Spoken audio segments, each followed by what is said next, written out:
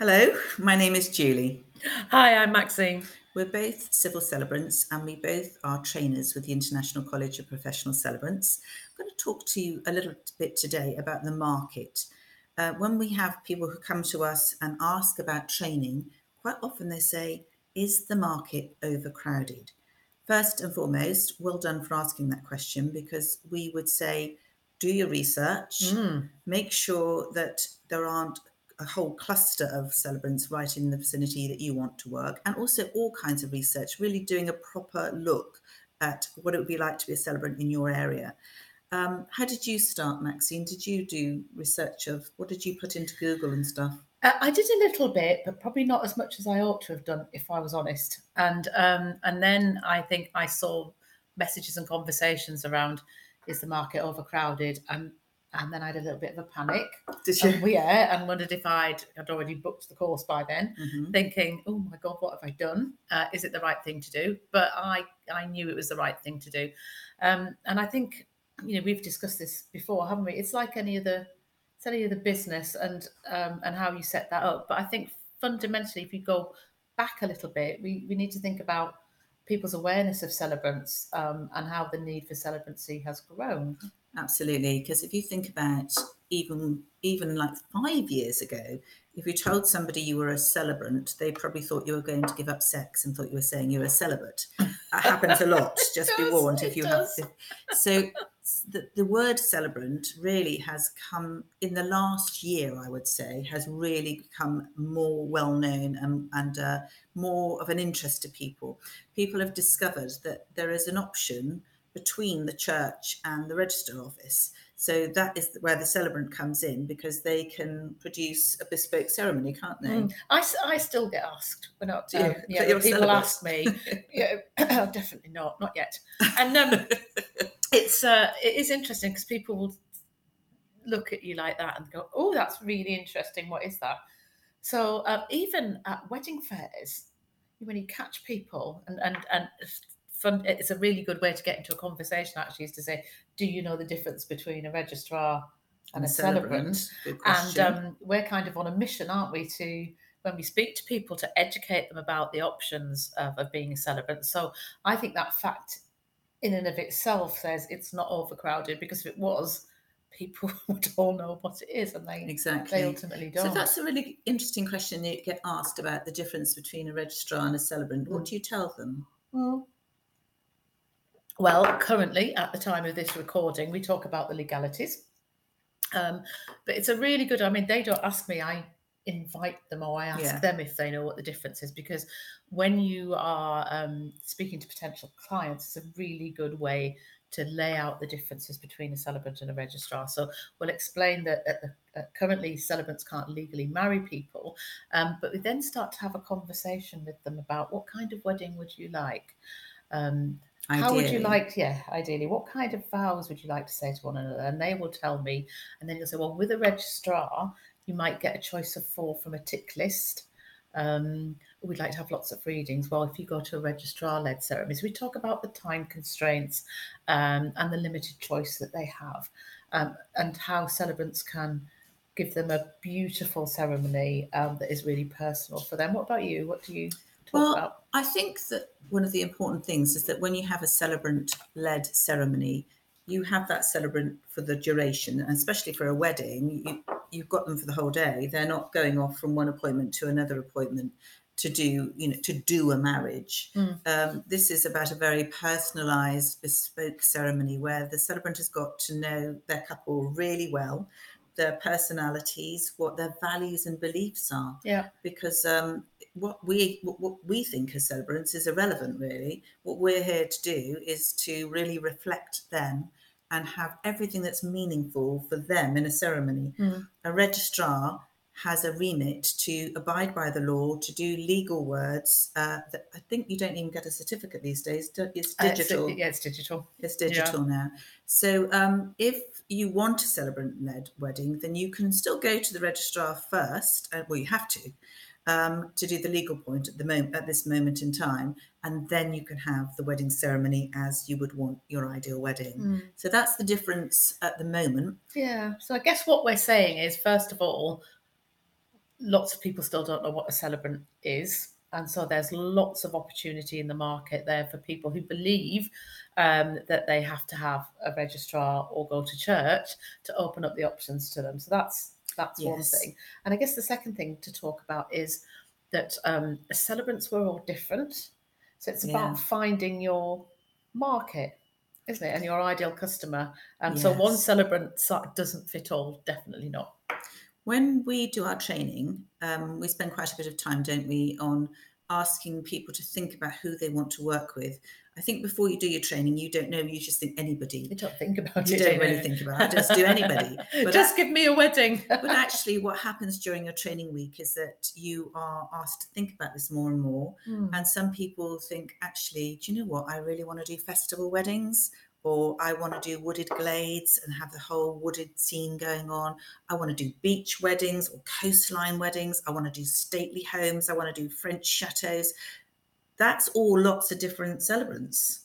So for everybody that trains, we ask them to find their niche. Yeah. And it's kind of the same with funerals, isn't it? So funeral directors are all different, but the really clever funeral directors very closely match their celebrant with the family. So Julie and I's style's probably completely different.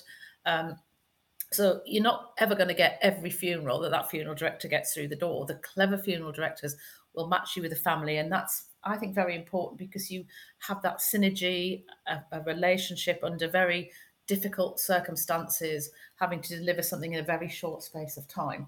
So I've been to see funeral directors who will say, oh, well, we're short of male celebrants at the moment. So I've got a male celebrant who lives just across the road from me, who trained with the International College of Professional Celebrants, and he will get some jobs with a funeral director that I won't, because their books are full of female celebrants at the moment. But it's all about style, and so there is still the market there with the really, really good funeral directors.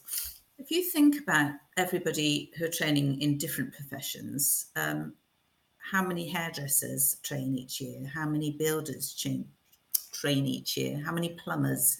And yet, if you want a good plumber, you have to wait, don't you? Because the work is there for the good people. So when you're training to be a celebrant, you have to be, you'll train how to market yourself. You'll be given information how to do that digitally and by word of mouth.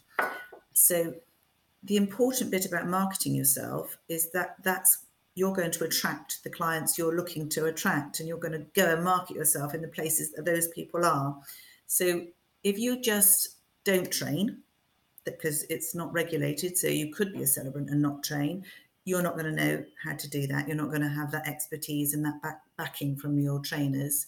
And if you don't niche and you just put a website up and wait for the phone to ring, then I could understand why you might think that the market is overcrowded. But in actual fact, if you're following what you're trained to do, all our celebrants are working. So I think that's the big difference, isn't it? Yeah, I think absolutely. And, it's like choosing your hairdresser or choosing a coach, or choosing, any kind of support group or any kind of service. So do I go for Virgin or Vodafone or O2? And they're all examples of where companies are operating in what we might term as a saturated market. So it's really, really interesting. And I think there is, by differentiating yourself, that's how you do it. And then the thing is, once you get going, if you start to make sure that you're canny about getting your reviews and your testimonials, it does get easier. You get recommendations.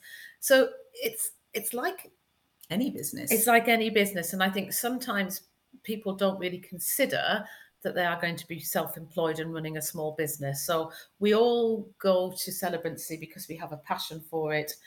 Something might have happened in our lives that's made us think, I'd really like to do that. So that for me, that was really, and quite often for other people, it's reading at a relative's funeral or going to a wedding. But they don't think about the business side of it, and the fact that you might have to invest a little bit of time and effort, and sometimes some capital to launch in your business. It's like anything else, isn't it? And you have to be resilient and persistent and keep going. So would you say that having professional training and a qualification that's accredited will give you any kind of edge? Would you think that? I think so. So I think in two ways. One is when you go to see funeral directors, and you can say, I've trained with the International College of Professional Celebrants, and you can explain the grounding that they've given you. And that's really useful when you're starting off, because you could talk about your training. And actually, as part of the course, you do write a eulogy, Yes. and you have designed a service. So you can show them that you've done that. The fact that it's not a real one, you've still gone through the process, and you've still... It's a real person. It's a real person. It's a real person, but it's in a simulated way. Yeah, absolutely. So I think that's really, really useful. But it's really good as well to have the logo on your marketing, because I think people are more savvy. They want to know who they're getting. They want to know that they're professionals, and so why are we any different to any other profession? We're not. So I was thinking about what sometimes when delegates start training with us, they are worried a bit about the marketing and also IT things. So what we've done two things. During the course of the week, you are taught how to market yourself. It will be an introduction, obviously, because it could be a whole course in itself. And over and above that, we've created a digital marketing course for celebrants, specifically written for how celebrants work, how they need to niche down, and who they're going to attract and how they're going to work. So we've got you covered. It is a very inclusive and immersive course that teaches you not just about writing and delivering any type of ceremony, but it also equips you to get the work. There's no point knowing how to do it if you haven't got any clients. So I think the training is important. So I worry for those people who say the market's overcrowded. I worry for them that they're not marketing themselves properly.